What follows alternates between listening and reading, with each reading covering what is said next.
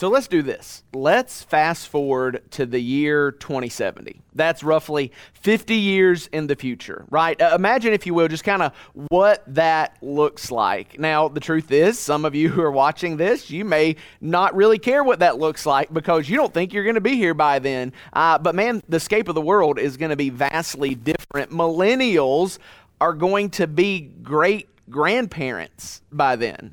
Right? Gen Z, who are now like high schooler age kids, they're going to be struggling to figure out the newest technology. And the world is going to belong to Generation Alpha. Those kids who are in early middle school and elementary school now, they are going to be the ones who are leading the world, leading the countries around the world, leading businesses in the world. In 2070, the world belongs to Generation Alpha and their kids. But here's the other thing. In 2070, only around 1/3 of Americans are going to identify themselves as Christians. Now, that number today is around 2/3, that 2/3 of Americans would identify themselves as Christians. And I know that everyone who identifies as a Christian is not necessarily a Christian, but just that drastic drop, half of the people who today call themselves a Christian, that number will be half in 2070. What does that mean? That means that we are losing the next generation. Generation Z, Generation Alpha, the generation to come after them, we are losing them when it comes to their faith. Matter of fact, just recently, people between the ages of 13 and 25 were asked on a scale of 1 to 10 to rate their trust in the local church. The number, 4.9. You may say, well, that's not too bad. That's like almost half. Yeah, but the only group that scored lower were politicians. There was a different study that had similarly discouraging results. In 2022, in this study, the local church held a 31% confidence rate among young Americans. For me, I think it's very interesting that 31% confidence rate may be very close to that 1/3 who identify as Christians in 2070. So why is this? Why are we potentially losing the next generation? Well, it's because that next generation sees the local church as irrelevant, inauthentic, and unloving. Those are their words, irrelevant, inauthentic, and unloving. And it's that perception of the local church that is causing many in the next generation to walk away and leave the faith of their parents. And these aren't just young people in general. These aren't just kids in general. These are our kids who are leaving the faith. If you call yourself a Christian, it is your kids who are leaving the faith. There are various studies that show the percentage of young people who grow up in church and yet when they go into adulthood walk away from the church. That number across studies is somewhere between 45% upwards of 75% who walk away from the faith. Matter of fact, someone in Gen Z, we don't have the numbers for Gen Alpha yet, someone in Gen Z who grows up in a religious home is 850% more likely to deconvert, leave the faith of their parents, than somebody in Gen Z who grows up in a non-religious home is to convert and come to faith. Let that sink in. Your child is 850% more likely to leave the faith than a similar kid who grows up in a non-religious home is to find faith. That is astounding.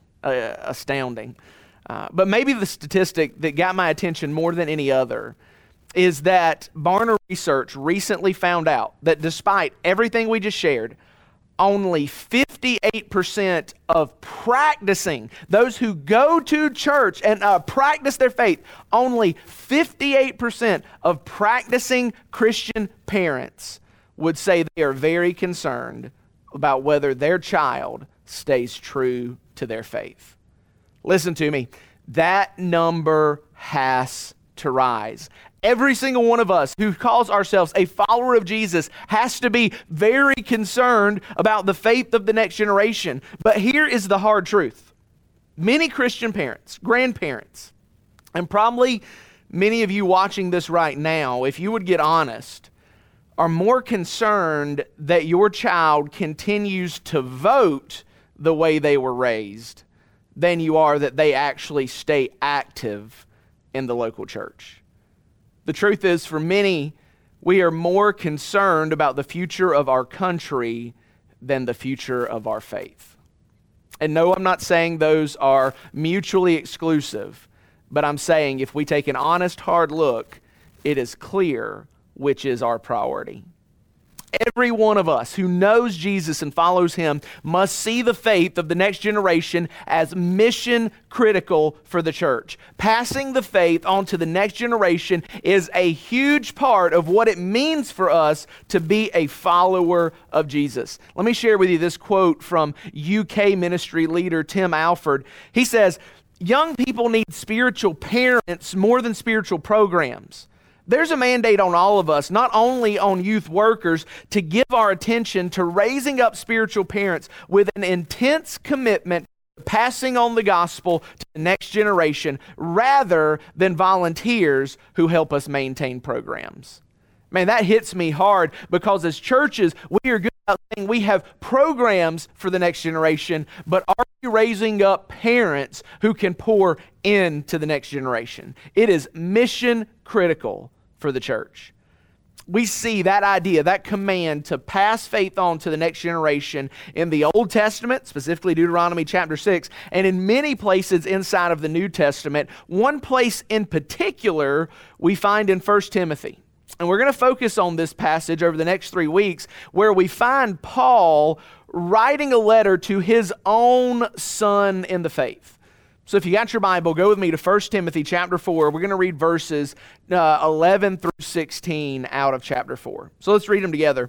Paul says, "Timothy, command and teach these things. Don't let anyone despise your youth, but set an example for believers in speech, in conduct, in love, in faith, and in purity. Until I come, give your attention to public reading, exhortation, and teaching. Don't neglect the gift that is in you. It was given to you through prophecy with the laying on of hands by the council of elders. Practice these things. Be committed to them so that your progress may be evident to all. Pay close attention to your life and your teaching. Persevere in these things, for in doing this you will save both yourself and your hearers."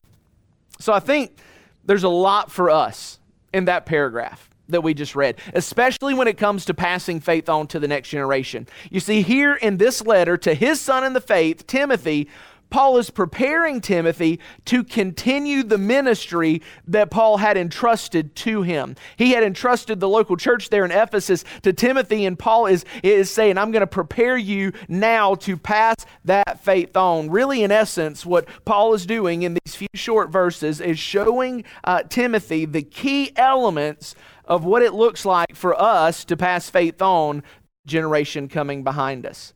And so this week and the following 2, what we're going to do is look at 3 pieces that Paul lays out that help us with this mission critical task.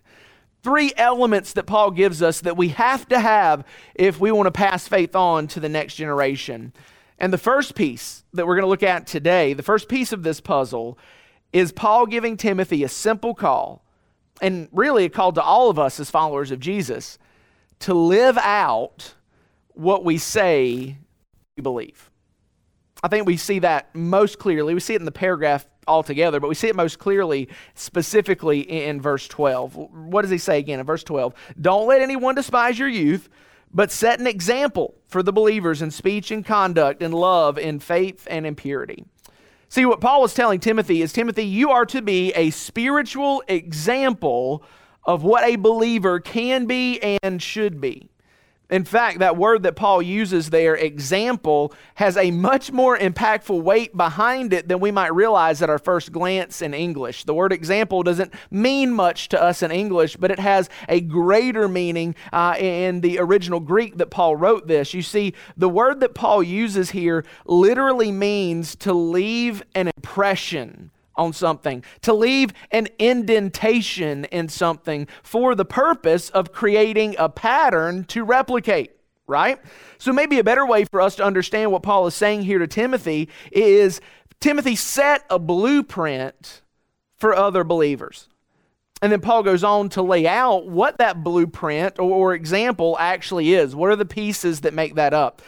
He starts out with these two outward-facing public marks of this blueprint. The first one he says is speech. That's simply what we say and how we say it. Your speech as a follower of Jesus matters. Then he goes on and says not just your speech, but your life. That is how we live, what we do, the choices we make, the actions we take. What we say and what we do matter if we identify as a follower of Jesus. But he doesn't just stop there. He then lists three inward, more character-focused marks of this blueprint: love, faith, and purity.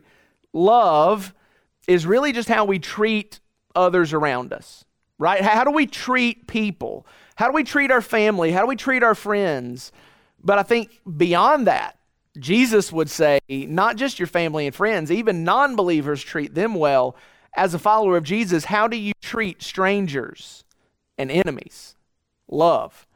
Faith. The characteristic of faith, that idea of faith is how we see God.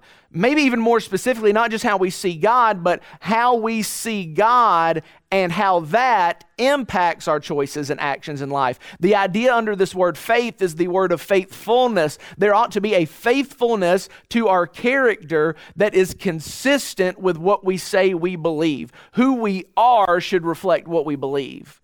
And then finally, he says purity. And yes, absolutely, that is sexual purity, right? I think in a day and time that we live in now and seeing how many scandals of abuse and infidelity have rocked the church today, yes, sexual purity matters. But even more than that, it's also a deeper integrity of our heart. Are we pure in heart? So Paul says that you are to Timothy set a blueprint for the next generation in your speech and in your life, what you say and what you do, and then in who you are through your love, through your faith, and through your purity. And then in verse 15, Paul tells Timothy to practice these things, or again, more literally, keep on practicing these things. The idea of practicing these actions and characteristics didn't just mean like simply going through the motions.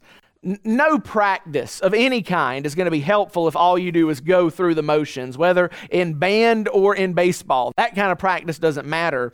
Rather, the idea here is that Timothy would be continually concerned about these things. That Timothy would always be concerned with his speech and his life, with his character and how it fleshes it out in faith, love, and purity. And why was Paul saying that Timothy needed to be concerned about these things? And here's the point. Because Paul understood that if our faith does not impact our life, if we don't live out what we believe, we will never pass that faith on to the next generation. Let me say it again. If we don't live out what we believe, we will never pass that faith on to our kids. You see, the problem that we have to address for the next generation is not just that they don't believe, but that they don't believe we really believe. And they have told us as much. It's not a secret. They are shouting it from the rooftops. Just listen to these words that I pulled from a letter to an editor written by a 21-year-old girl published in her small town South Carolina newspaper. This is what she said. People try to politicize young people leaving the church by blaming Republicans or Democrats. Regardless of your belief, the truth is young Christians, both Republicans and Democrats, are leaving the church.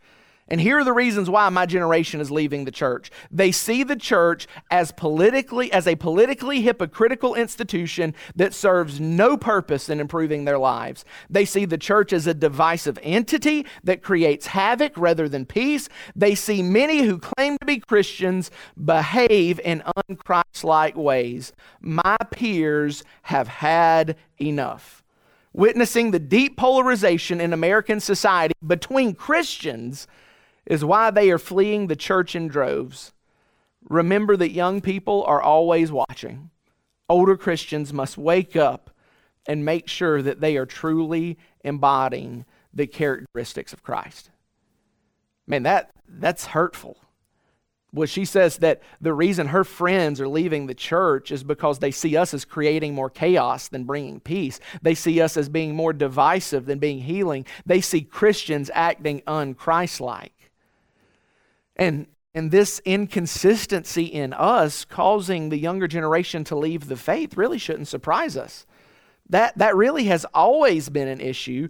As a matter of fact, 10 years ago, New York pastor Tim Keller warned us. He said, young people are sensitive to any inconsistency. That is the first reason a young generation can turn from the faith of an older one. Now, I get what some of you are probably thinking right now. You got a lot of thoughts, but you're probably thinking something like this. You know, Chip, there are always hypocrites in the church. And honestly, none of us are perfect. We're never going to be perfect, but that doesn't mean that most of us don't really believe what we say we believe. It just means we're not perfect. Well, that actually raises up another problem. See, some of the next generation do think that we believe what we say we believe, but when they look at our lives and how different it is, they conclude that our faith just doesn't work. Listen to this explanation by apologist Josh McDowell. He says, for adults, for older people, if it's true, it'll work. For younger people, if it works, it's true. For example, a pastor falls into sexual immorality. Adults would say his problem was that he was not living the truth. Truth is objective. It's true. You believe it or not. The problem is not with truth. The problem's with you. You're not living the truth. But to many youth, they would say, well, whatever the pastor taught is not true. Why? Because it didn't work for him. Do you see the difference? To adults, the problem is the person. To youth, the problem is the truth, because all truth is personal. It's your opinion, personal feelings, personal ideas. So either they're leaving because they don't believe we believe, or they're leaving because they see our lives and then say, well, what they believe doesn't actually work. The point is that we've got to come to grips with the fact that despite our best and sincere desires, we are losing the next generation because for the most part, they just don't see us taking our faith seriously. Church attendance isn't a priority. We go when it fits our schedule. When we do hear a message from the scriptures, we talk about how good it was on the way home and yet never actually do anything to put it into practice. We sing in church about longing to see lost people come to faith in Jesus, and then over the dinner table, we talk about how much we despise those who are different from us. We make our kids spend more time chasing some sort of ball than we do actually helping them learn who Jesus is and how they can follow him. It's no wonder they're leaving the faith behind because they don't see it as important to us. But you know, with all of that, I do think that there's at least a silver lining here.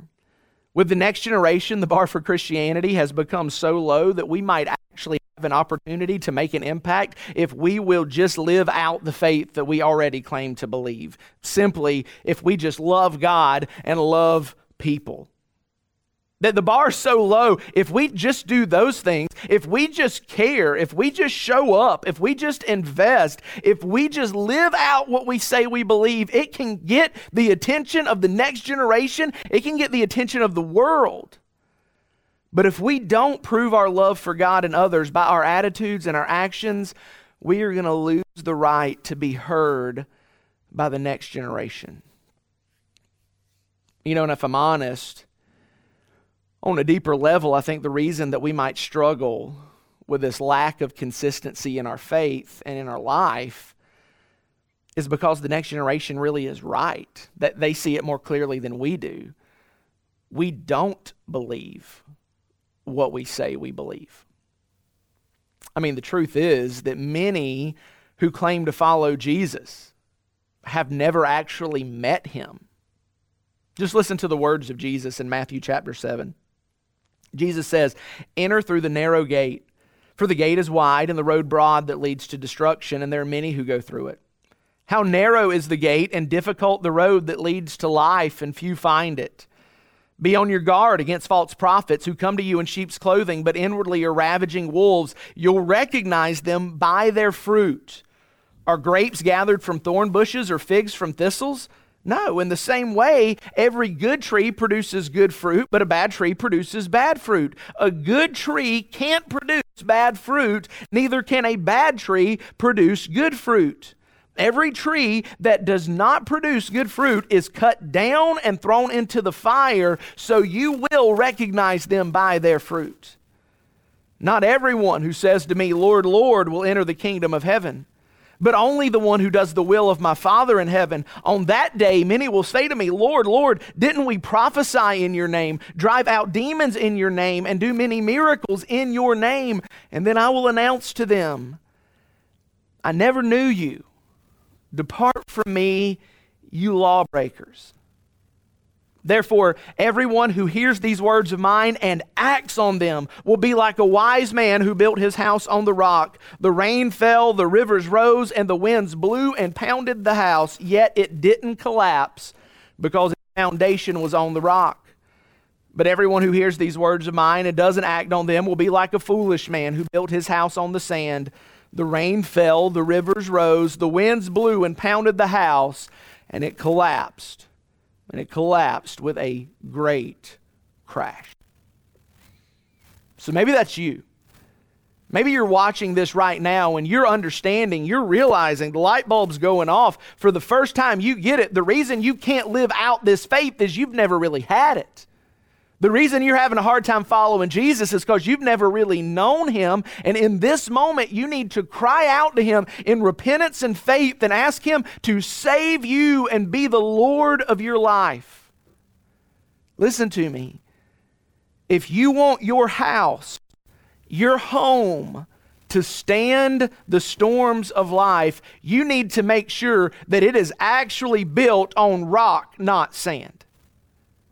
The rock of Jesus, not the sand of some southern fried religion that far too often goes under the disguise of Christianity. And if you need to trust Jesus today, then we're ready to talk to you. There's somebody right now, if you would just go and click the live prayer button on the webpage. If you're on Facebook, comment, send us a DM. We have people who want to walk you through that. We have location pastors who will meet with you this week to help you know for sure that you really do know Jesus, because this is essential, not just for your faith, but for the faith of your kids, for the faith of the next generation. If we want to pass our faith on to the next generation, we have got to make sure that that faith is real. Let me pray for you. God, thank you for this time that you've given us. God, I pray that we'd be convicted and challenged of where we don't live out what we believe. God, would you create in us, by your Spirit and your word, a deeper consistency of character, action, and speech, so that we might better pass our faith on to our kids who are watching us so closely. And God, for those who have realized for the first time they've never truly known you as Savior, they've just been going through the motions, they've been checking the boxes, God, I pray that today you would raise them to new life in Christ, that they would cry out in repentance and faith and be saved. In Jesus' name we pray. Amen.